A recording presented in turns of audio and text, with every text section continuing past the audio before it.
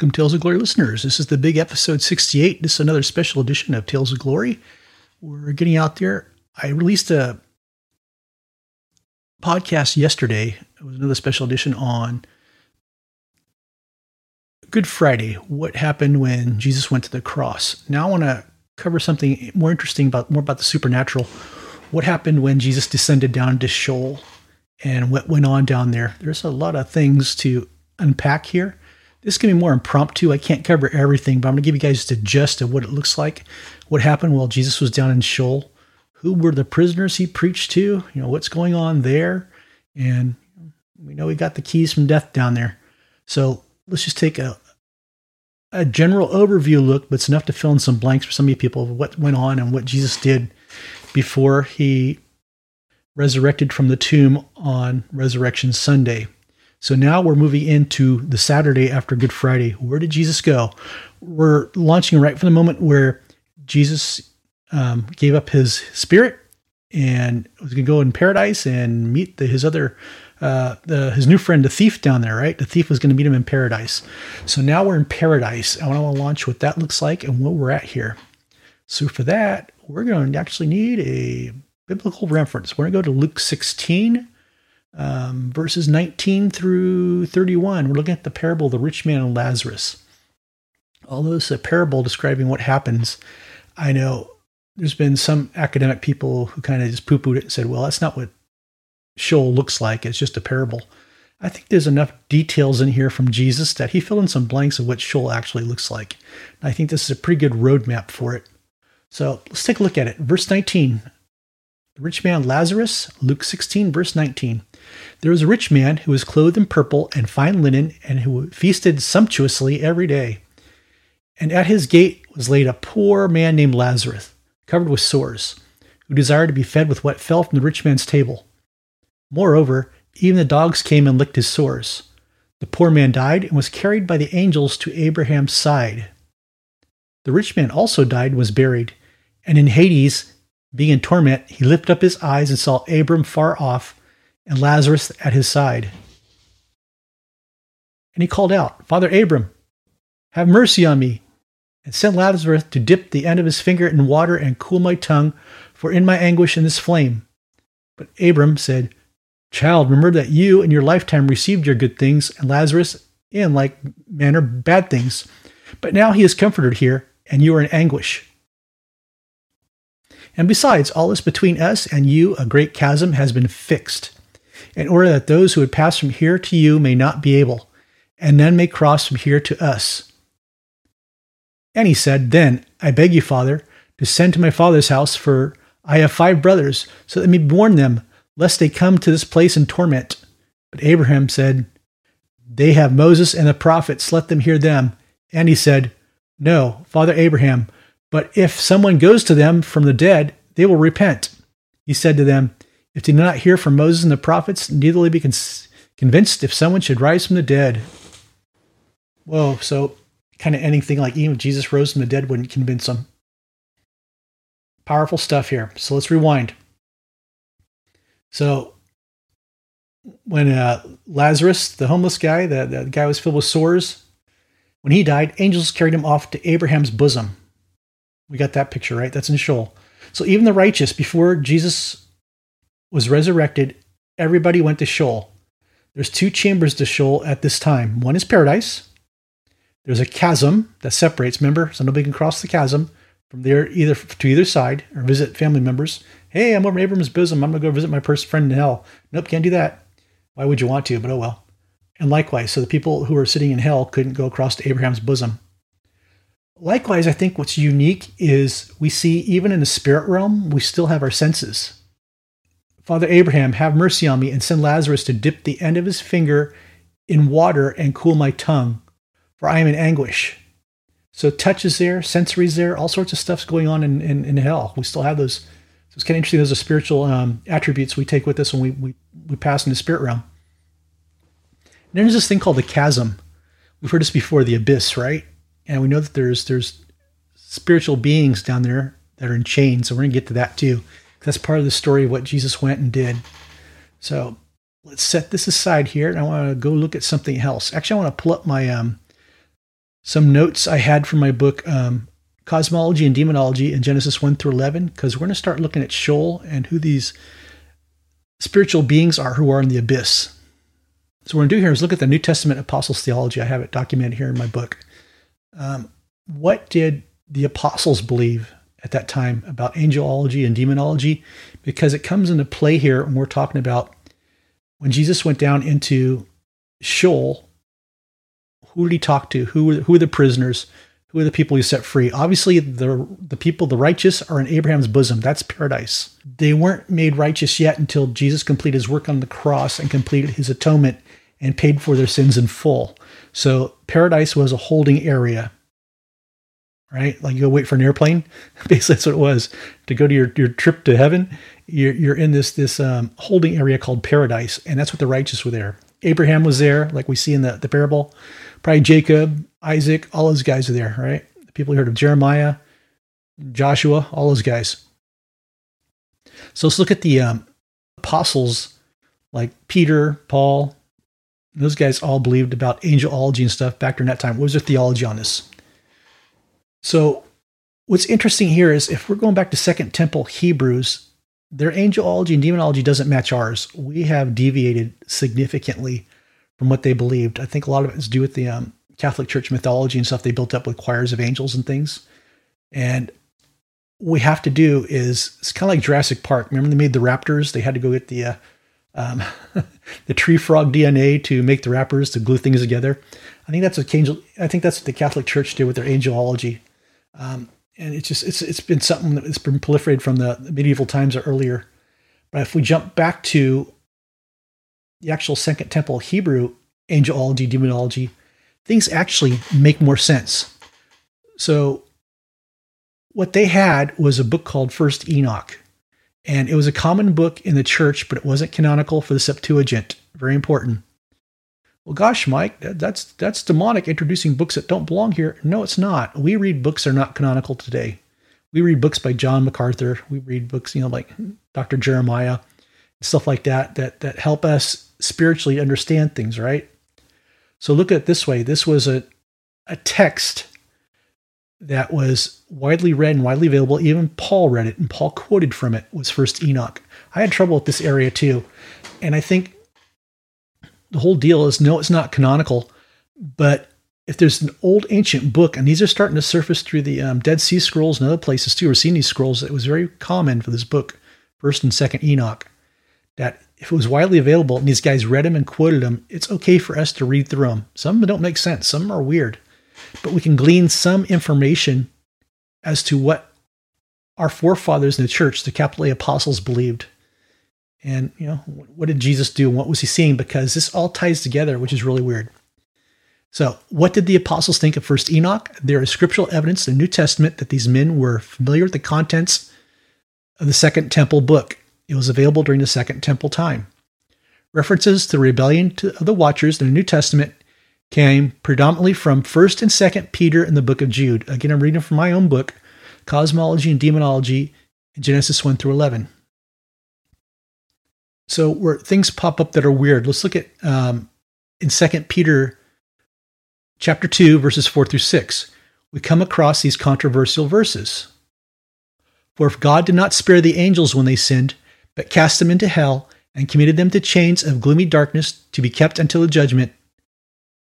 Verse 5, if he did not spare the ancient world, but preserved Noah, a herald of righteousness, and with 7 others, when he brought a flood upon the world of the ungodly, and if by turning the cities of Sodom and Gomorrah to ashes, he condemned them to extinction, making them an example of what is going to happen to the ungodly. Let's pause here. Do you notice the steps involved? For if God did not spare the angels, Genesis 6.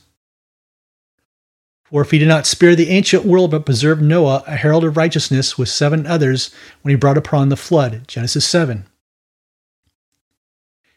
And in verse 6, he cites Sodom and Gomorrah. Boom, boom, boom. They're happening in order. So I want to go back up to verse 4. For if he did not spare the angels when they sinned. That's the Watchers. That's Genesis 6. The ones who desired the angels desired the daughters of men. That's what we're talking about here. Those angels were cast into prison. Satan and his demons and ungodly angels are not in prison right now. They're roaming. These are the principalities called out in Ephesians 6:12. We know they're free. Those guys are not in prison. Then who's in prison? Who is this that they were cast into hell, for the angels were not spared when they sinned? Which angels sinned? It was the watchers. So very important here. There's something going on here we need to pay attention to. So again, look at the structure of Peter's message in 2 Peter chapter 2, verses 4 through 6. He presents his events in chronological order. First, God chained divine spiritual spirits and cast them into hell. Then God preserved Noah through the flood, and then God brought judgment to Sodom and Gomorrah. The latter two events we are familiar with from the book of Genesis. However, when did God chain angels and throw them into hell? Again, Satan and his wicked kingdom are not being judged in Revelation until Revelation 20. So what do we have here? So what cosmic event is Peter referring to? What's he referring to? What happened? The author of Jude makes a similar reference to angels in prison in Jude verses 5 through 7. Now I want to remind you, although you once fully knew it, that Jesus, who saved people out of the land of Egypt, afterward destroyed those who did not believe. Verse 6. And the angels who did not stay within their proper position of authority, but left their dwelling, he is kept in eternal chains until gloomy darkness, until the judgment of the great day. 7. Just as Sodom and Gomorrah and surrounding cities likewise indulged in sexual immorality and pursued a natural desire, serve as an example by undergoing a punishment of eternal fire. So what's brought up in those themes? Sexual immorality. What were the angels' sin? Sexual immorality. They were not to engage in sexual actions with the daughter of men. So verses 6 and 7 of Jude remind the readers of spiritual beings who do not stay in their position of authority and speak of sexual immorality in context of a problem where God has to bring justice and order. These spirits are kept in eternal chains and darkness until the great day of the Lord. Again, the great day of the Lord is a future event in the book of Revelation. In our Bible, we do not correlate with any event spiritual beings are put in chains and prison of eternal darkness. We don't correlate anything, like nothing's cited. Where is it? It's not there. What are Peter and Jude referring to? The second temple would have made the connection to first Enoch, right? So back in that time, you're attending the first temple. You're very versed in scriptures. You're hearing them every time you go to the synagogue.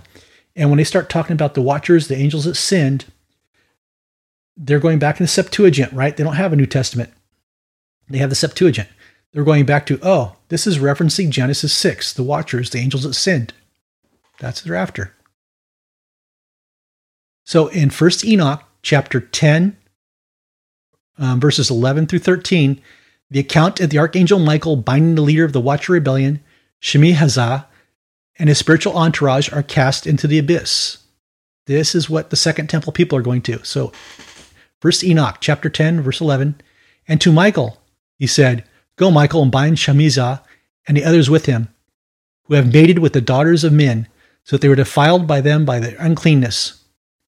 And when their sons perish, and they see the destruction of their beloved ones, bind them for 70 generations in the valley of the earth, until the day of their judgment and consummation, until the everlasting judgment is consummated. They will be led away to the fiery abyss and to torture, and to the prison they will be confined for. So it was at verse 12 here. Bind them for 70 generations in the valley of the earth until the day of their judgment and consummation. This account in 1 Enoch aligns contextually and chronologically with the spirits in prison referenced in 2 Peter and Jude. Here, the rebelling watcher spirits are thrown into the prison of the abyss until the day of judgment. The data points indicate that the apostles were familiar with the material found in 1 Enoch. They seem to have validated its content by including it by reference in New Testament writings. Right? We see this in 1 and 2 Peter. The New Testament authors were aware of failed rebellion by leader Shemi-Hazah and his minions. These spirits are currently in prison in the abyss, awaiting the great day of the Lord. Keep in mind, this may also be the prisoners that Peter is acknowledging in 1 Peter 3:19. Whoa. You guys familiar with that one? We're going to cover it. So let's read that. So for Christ also suffered once for sins, the righteous for the unrighteous, that he might bring us to God, being put to death in the flesh, but made alive in the spirit, in which he went and proclaimed to the spirits in prison, because they formerly did not obey, when God's patience waited in the days of Noah, while the ark was being prepared, in which a few, that is 8 persons, were brought safely through the water. Baptism, which corresponds to this, now saves you not as removal of dirt from the body, but as an appeal for God for a good conscience through the resurrection of Jesus Christ, who has gone into heaven and is at the right hand of the God, with angels, authorities, and powers having been subjected to him. 1 Peter 3:18 through 22. Now, what do we know here? Verse 19, in which he went and proclaimed to the spirits in prison, being put to death in the flesh, but made alive in the spirit, he's resurrected, in which he went and proclaimed to the spirits in prison. Did Jesus ever refer to paradise as prison? Did he ever refer to the righteous in Abraham's bosom as prisoners? No, they were waiting. They were waiting for the flight. They're waiting for their flight to spiritual Hawaii, right? Or some spiritual paradise. They weren't prisoners. Okay, a light bulb going here. And here we go again. Because they formerly did not obey when God's patience waited in the days of Noah while the ark was being prepared, in which a few, that is 8 persons, were brought safely through. Okay, because they formerly did not obey, that was their sin, right? What they had relations with daughters of men. That's them right there. Were brought safely through water. This is Noah and the ark. Cool stuff here. Baptism, which corresponds to this, now saves you not as removal of dirt from the body, but as an appeal to God for a good conscience through the resurrection of Jesus Christ, who has gone into heaven at his right hand with God, with angels, authorities, powers, having been subjected to him, both good and evil. So what you see here is the part about baptism. The ark passes through the waters, baptism, as an appeal for God for a good conscience. That's spiritual warfare. It's an act of spiritual warfare, the baptism. Incredible stuff here. So let's keep going. Many scholars believe that Jesus preached the divine spirits in chains in verse 19. We usually receive the message from the pulpit that the prisoners are righteous souls awaiting Jesus to take them to heaven. To some extent, this is true. However, the righteous were not in prison. They were in paradise. The argument here weighs more towards the prisoners, the divine spirits who rebelled. An excellent book on this subject is The Battle for the Keys. I actually have that book right here, if I can hold it up to my camera here.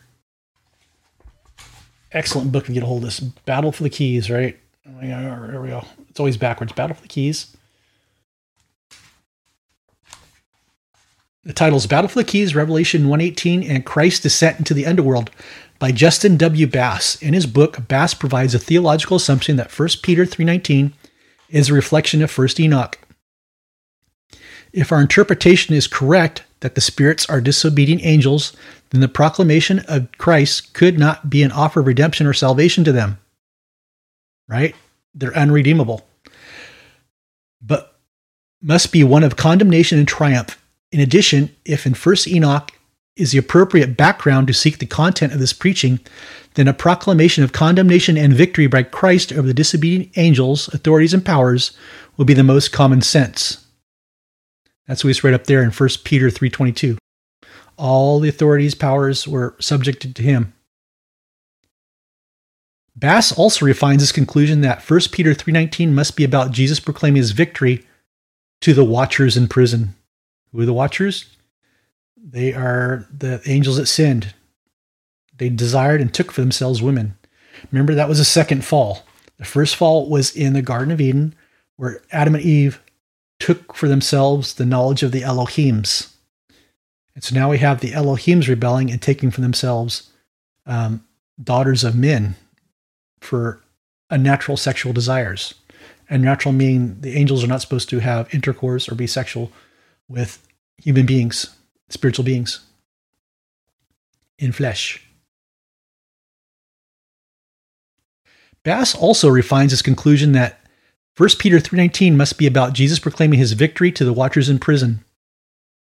He writes, in sum, if our exegesis of this passage is correct, Then Peter is saying that between Christ being put to death in the flesh and resurrected to a spiritual existence, he went to the underworld to declare victory over the disobedient angels confined in Tartarus. Peter then references Noah because he builds ark after this event. That's in Genesis 6 also.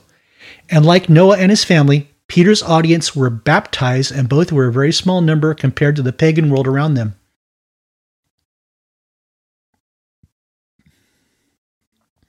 Peter is giving the account of Jesus' cosmic victory over the powers of darkness. The chaos that resulted from the rebellion of the Watchers in Genesis 6 was conquered at the cross. That's what we're looking at there. Amazing stuff. So when Jesus went down to preach to the prisoners, who are the prisoners? The prisoners were the Watchers. That's what the Second Temple Hebrew belief was. So if you lived 2,000 years ago and you went to the synagogue and you read your scrolls, your scriptures, and you're familiar with some of the stuff they're finding in the Dead Sea Scrolls now, First Enoch, there's other books that I read too that were non-canonical that were part of this information, but that was one of them. First Enoch was one of them. So when Apostle Peter is referencing God preaching to the prisoners, he's preaching a proclamation that what you guys did in Genesis 6 has been overturned, and you guys will be judged the day of the Lord. What's interesting here too is, remember the Gerasene demoniacs? When they saw Jesus approach and they bowed down and go, "What are you doing here? It's not our time yet." They're also referring to the day of the Lord. That's what's going on here. We're connecting dots here from the Old Testament to the New Testament. Old Testament demonology, I think, should outflank anything New Testament or that we have with today in books. A lot of the books are wrong. I keep telling you guys that. And it's not because the overall theology, we got westernized. That's what did. Westernized just totally butchered it. So let's see here. So I want to cover one more thing here too. The ark passed through the waters baptism. That's one thing I had in my book too. So this is part of what happened when Peter's quoting. So Genesis 6, 1-4 covers a brief introduction of Nephilim. The Nephilim are the fallen ones. There is some discrepancy regarding the name Nephilim as to whether the fallen ones refer to the title of mighty heroes or fallen angels. It could be both, okay? I don't want to get that context now. I'm going to have to do a podcast on this one, refine some of my old podcasts on research I've done since then. But the Nephilim also refer to probably unclean spirits that came from them. And Nephilim also refers to these mutant kings, right? Their bloods were tainted. Nimrod was one. Lamech, it was possible it was even Noah's was tainted too, but he was righteous. Does that make sense? Because Lamech was he was a barbaric murderer, and he built cities, and that's part of what the Nephilim was. They were mighty heroes. You know, so we don't know the whole story there, but it's kind of a loose term. But all in all, I'm pretty comfortable with the fact that the Nephilim were mutant kings. It's quite possible, like I said, that Noah's bloodline was tainted too. That's how they probably existed afterwards. I don't know. A lot of research there and a lot of stuff we don't know, but that's the nebulous part. Hopefully something surfaces in a couple of broken Dead Sea Scroll jars or something. So here we go. The word Nephilim is only mentioned in Genesis 6:4 and Numbers 13:33.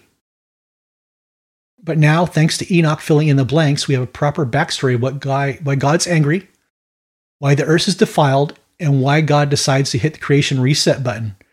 Right? The flood was a decreation. That's that word that Dr. Tim Mackey uses quite a bit, decreation. And I've quoted in my podcast too. Remember, if you're following us with Exodus, a decreation happened with the plagues in Exodus. So when God gets angry or does something, judgment, he does a decreation. In Genesis 6:3, God can no longer allow his spirit, the Ruach, to reside inside man or flesh. He proclaimed that in 120 years he would bring judgment, presumably by the deluge. Throughout the Old Testament, we'll see the theme that the God's people are delivered from evil by passing them through water, a baptism. Noah and his family were passed through waters of the great flood. They were baptized. Cool stuff there, huh? Moses and the Israelites passed through the waters of God at the Sea of Reeds. Joshua passed through the waters behind the Ark of the Covenant. And 1 Peter 3:20-21 reveals, verse 20, because they formerly did not obey, when God's patience waited in the days of Noah, while the ark was being prepared, in which a few, that is 8 persons, were brought through safely the water. Verse 21, baptism, which corresponds to this, now saves you as removal of dirt from the body, but as an appeal to God for good conscience through the resurrection of Jesus Christ. That's 1 Peter 3, 20 through 21. So we have a water baptism going on as spiritual warfare too. So we're tying stuff back and forth. If you have to think about it, remember, John the Baptist was baptizing before it was something in the gospel. We always think, oh, they're baptizing us towards Jesus. Baptizing was a sign of spiritual warfare and for the forgiveness of sins. And I think these guys knew full well back into the Second Temple, theology, that it tied back to Noah's Ark. And it was clearly understood, and that's what the Apostle Peter's pointing out here too, that we've lost that connection. Let's go back to dealing with Jesus and what's going on down there. So I want to jump over to the Second Temple Angelology in my book. Okay, I want to jump over to page 107 of my book under the Early Church Demonology and Angelology. And I want to start bringing up the Elohims. We had several things going on while Jesus was down in Sheol, the realm of death. So he dealt with the Watchers, but there's something else he had to deal with too. And that was the wicked regional spirits that came back from Genesis 11 who were in control there, right? So let me do this here. So see, there's a lot of stuff that happened that we don't really mention in church. Like we jump over, we jump to Resurrection Sunday, which is good. That's the most powerful thing that happened. But we don't understand what happened in the heavenly realms, what happened in the spirit realms. And here's something I want to point out here too. Well, what Jesus took care of, right? He took care of a lot of business, right? He had to clean up and take the keys away from Satan. He took the keys away from him from Hades. Jesus went down and he proclaimed to the prisoners in the abyss. That's where the Watchers. Now, something else here. Now, what's he going to do about the wicked regional spirits, like the one we were talking about in Exodus, the ones that want to be worshipped, and they were having people worship them and defile all sorts of stuff that Paul's speaking about. Don't eat defiled food to other gods. And the gods that were in Ephesus, who were these guys? They were regional spirits that came from Genesis 11. So let's dive into here. So we're going to refer back to the sons of God, the Ben Elohims, right? That's the other thing Jesus had to take care of when he descended. Where do we find the Elohim in the New Testament? Paul identifies the wicked Elohim in the epistles to the Ephesians, Ephesians 6:12. For we do not wrestle against flesh and blood, but against rulers, against the authorities, against the cosmic powers of this present darkness, against the spiritual forces of evil in heavenly places. In the New Testament, we see Jesus seized victory over the wicked Elohim at the cross in Colossians 2. Colossians 2:14 through 15 read, by canceling the record of the debt that stood against us with its legal demands, this he set aside, nailing it to the cross. Verse 15, he disarmed the rulers and authorities and put them to shame by triumphing over them. Who are the rulers and authorities? The ones in Ephesians 6:12. He put them to shame, the wicked ruling regional spirits. Jesus disarmed the wicked Elohim and put them to shame. Deliverance books tend to reference this as low-level demons being put to shame. These are not demons being referenced here. Paul uses the terms rulers and authorities. These are wicked, divine council members, sons of God, Ben Elohim. They have been defeated, but they are still free to roam like Satan until the day of the Lord. Here's one way to think about this. If you're a World War II buff, remember there was two significant victories in World War II. The first one was D-Day, right? Normandy, the beaches of Normandy. We stormed the beaches of Normandy and we crushed the head of the Nazis and the Axis. But the war wasn't over yet. That's kind of where we're at right now, right? We crushed the enemy and they lost at Normandy, and there was a lot of collateral damage. They were blowing all sorts of stuff up. That's where the Ben Elohims are right now, and Satan.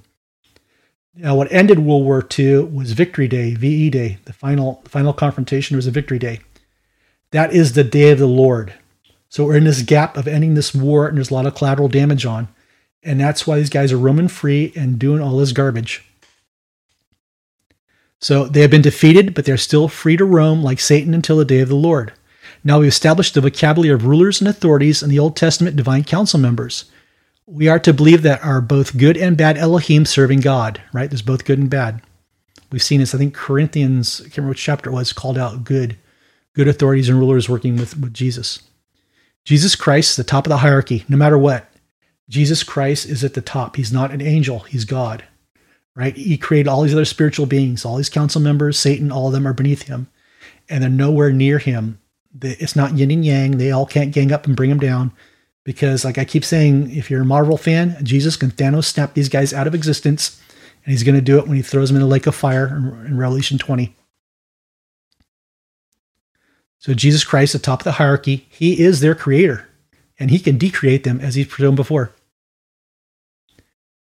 So we know by Colossians 1:16, for by him all things were created in heaven and earth, visible and invisible, whether thrones or dominions or rulers or authorities, all things were created by him for him.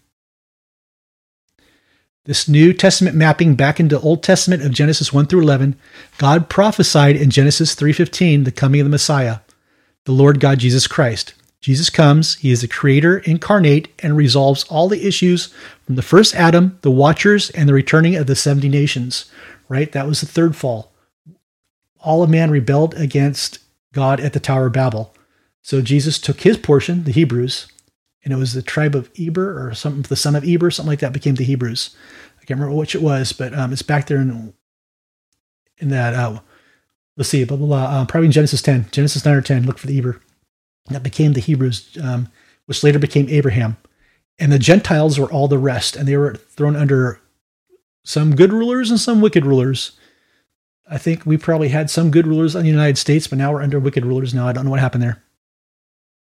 So let's keep going. So when will the 70 nations be restored, the fullness of the Gentiles? We don't know. It's yet to come. I think it's after Christ returns that we get restored. We may see humanity take seats in a divine council when this happens, right? So we're not judging angels yet. We're not. When we take seats in divine council, we're already in heaven. That's when we're judging angels, not while we're down here. While we're down here, we're spiritual beings in flesh who are created lesser than angels. So that's Hebrews 2:7. We are created lesser than angels. And for this reason, it's irresponsible for an intercessor to believe they can engage in warfare with any member of the beings called out in Ephesians 6:12 hierarchy. You will get a massive smackdown if you try this. So let's look at spirits chained in the abyss. What do we do theologically about the spirits, angels, in chains and abyss? If we say Genesis 6:1 through 4 never happened or is merely biblical mythology, we create a paradox with Peter and Jude's narrative of angels leaving their domain.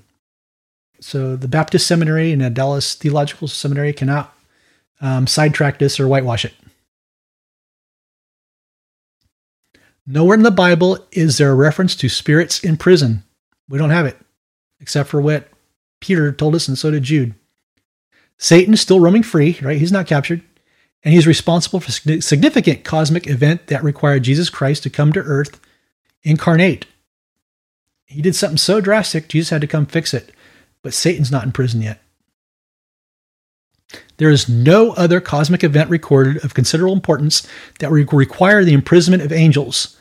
Messing with God's creation using sexual immorality and using the act to procreate a hybrid eternal being is an immediate prison sentence with no chance of parole. Verse Enoch also established these Elohim, the Watchers, are those in the abyss.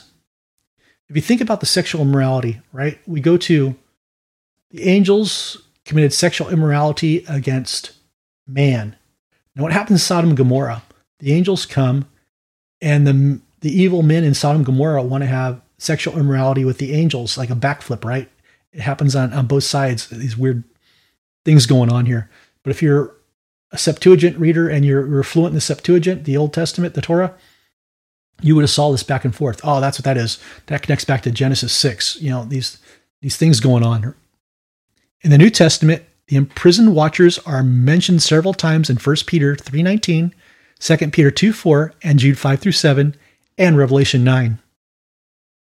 However, in the modern church, we don't make these correlations because we are not as well versed in the Old Testament as the Second Temple Hebrews were. The Septuagint was their Bible, so when the early church read the Gospels or the epistles and saw references to angels imprisoned, they immediately associated the incident to Genesis 6:1-4 and the sin of the watchers.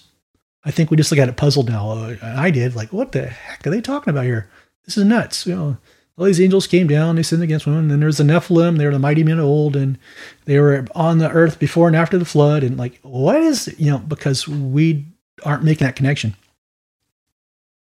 But if you're the old Second Temple Hebrews and you're reading this, and it was a day of the scroll reading Genesis 6, you're going, oh yeah, those guys. Yep, I know who they are.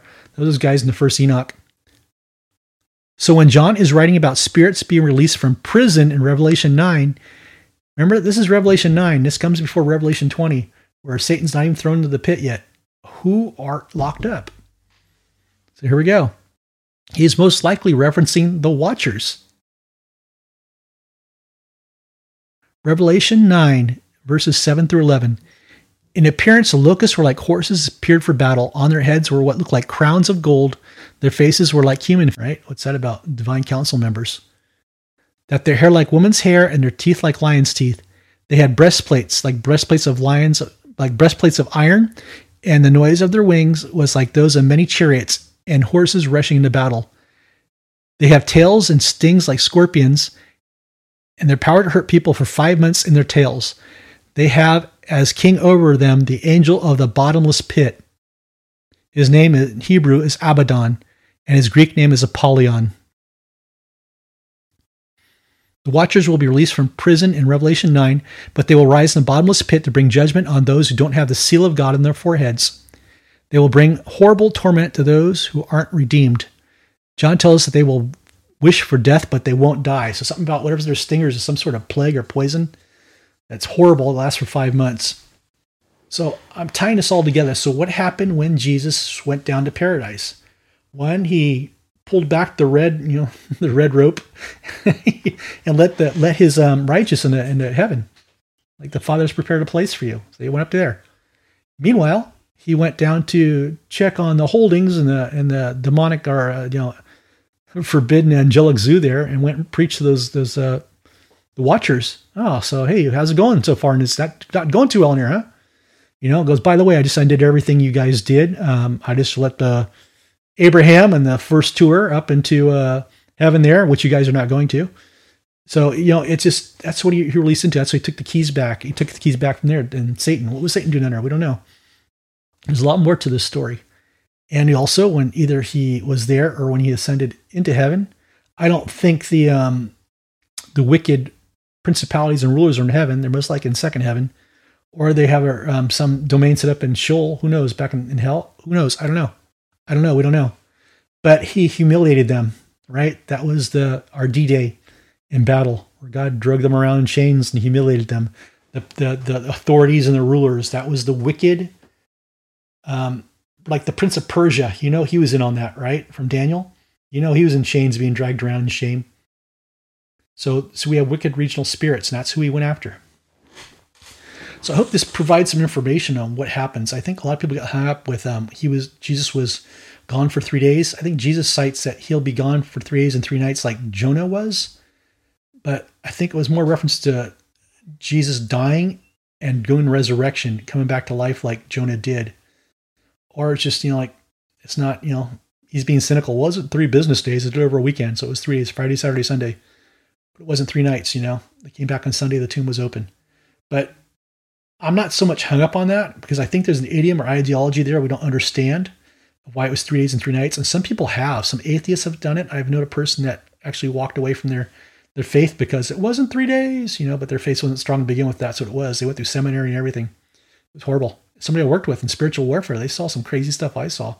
I was dumbfounded when they said that. It's like, well, that's what you're hung up on? Aren't you more hung up on the fact that Jesus died and came back to life and the tomb was empty? That's why I like using them for this particular thumbnail. I using the Holy Shroud of Turin because they said that thing's real. Like 100,000s of volts went through that thing to make the Holy Shroud of Turin. Where do you get that sort of energy? And what was made by Da Vinci? Yeah, Da Vinci didn't make this. And now they're finding the blood droplets and the stains are about 2,000 years old, and the dirt and the blood, DNA and stuff, all come back from the region where in Jerusalem, where it's possibly real. And I think just by the physics alone to make that X-ray 2,000 years ago, that one has to be Jesus. It has to be. So anyhow, I hope this guy edifies you on where Jesus went, because we always blow over Saturday and all this crazy stuff happened, right? It's like, well, he was down in, kicking things up, right? Messing things up down there with the gangbangers and Shoal. You guys lost. You lost. You lost. Say it again. Who won? Say it loud. I can't hear you. Who won? Jesus won. Right? So I think he was giving them some trash. He was talking trash to them because they tried to go against him. He's a loving Jesus. He would have gave him anything, but they went and did this. They have free will like we do and capable of doing stupid stuff. But, you have somebody that totally loves you and was going to help you. Why? Why would you do this? Why? Anyhow, I digress. But that's what happened when Jesus descended before he ascended. And after he ascends, we know he came back up and left the tomb. Incredible stuff. I really love this Resurrection Sunday stuff. I love it. I love what Jesus did. It's amazing. And it's getting to be more and more unarguable with biblical archaeology and everything else. It's starting to reveal itself more and more. Anyhow, that's all I have for you guys. You guys have been amazing. Thank you so much for tuning in. I hope I didn't ramble, and I hope it wasn't too much information, but that was all from my book, Cosmology and Demonology in Genesis 1 through 11. So go get that book, man. I wrote it for a purpose because there's so much stuff out there I didn't know. There was just stuff like whenever, I've done exorcisms. I've done with the occult. I've done with high level spiritual beings in the occult, cosmic beings, all that stuff. You know what I'm talking about? Go look it up. It was like, what the heck is Paul quoting in the epistles of Ephesians 6:12? It wasn't found anywhere. Until you do your research, now it all connects the dots back to the Old Testament, all back to Genesis 6 and Genesis 11, man. That's where all this stuff comes from. So, and Jesus went and corrected that, right? Jesus had to correct the fall where angels desired daughters of men. So that's it for you guys. God bless you. And this is Mike from M16 Ministries. Check you out. Amen.